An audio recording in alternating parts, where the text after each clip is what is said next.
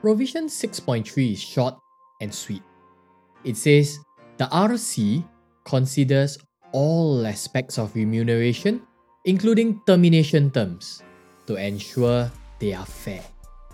So the RC will look at the director's salary, bonuses, share awards, the benefits in kind that he's enjoying. And as he's doing so, he will always be mindful that certain things, such as the personal use of the company's jet, are being frowned upon by the public as an unfair abuse. So fairness, that's what the RC has to keep in mind.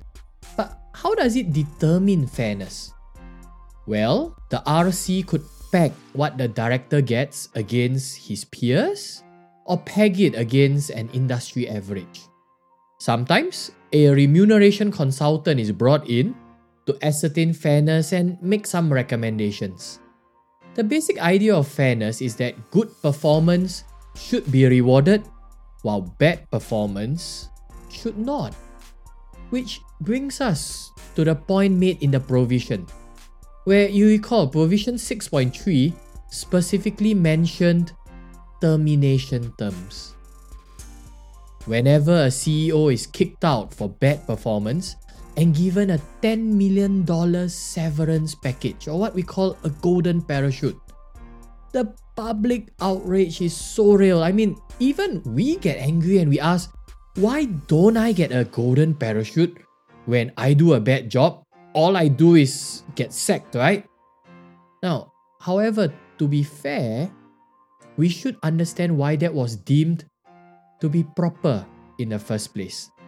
Often, such golden parachutes are given to highly successful executives who are already in high demand.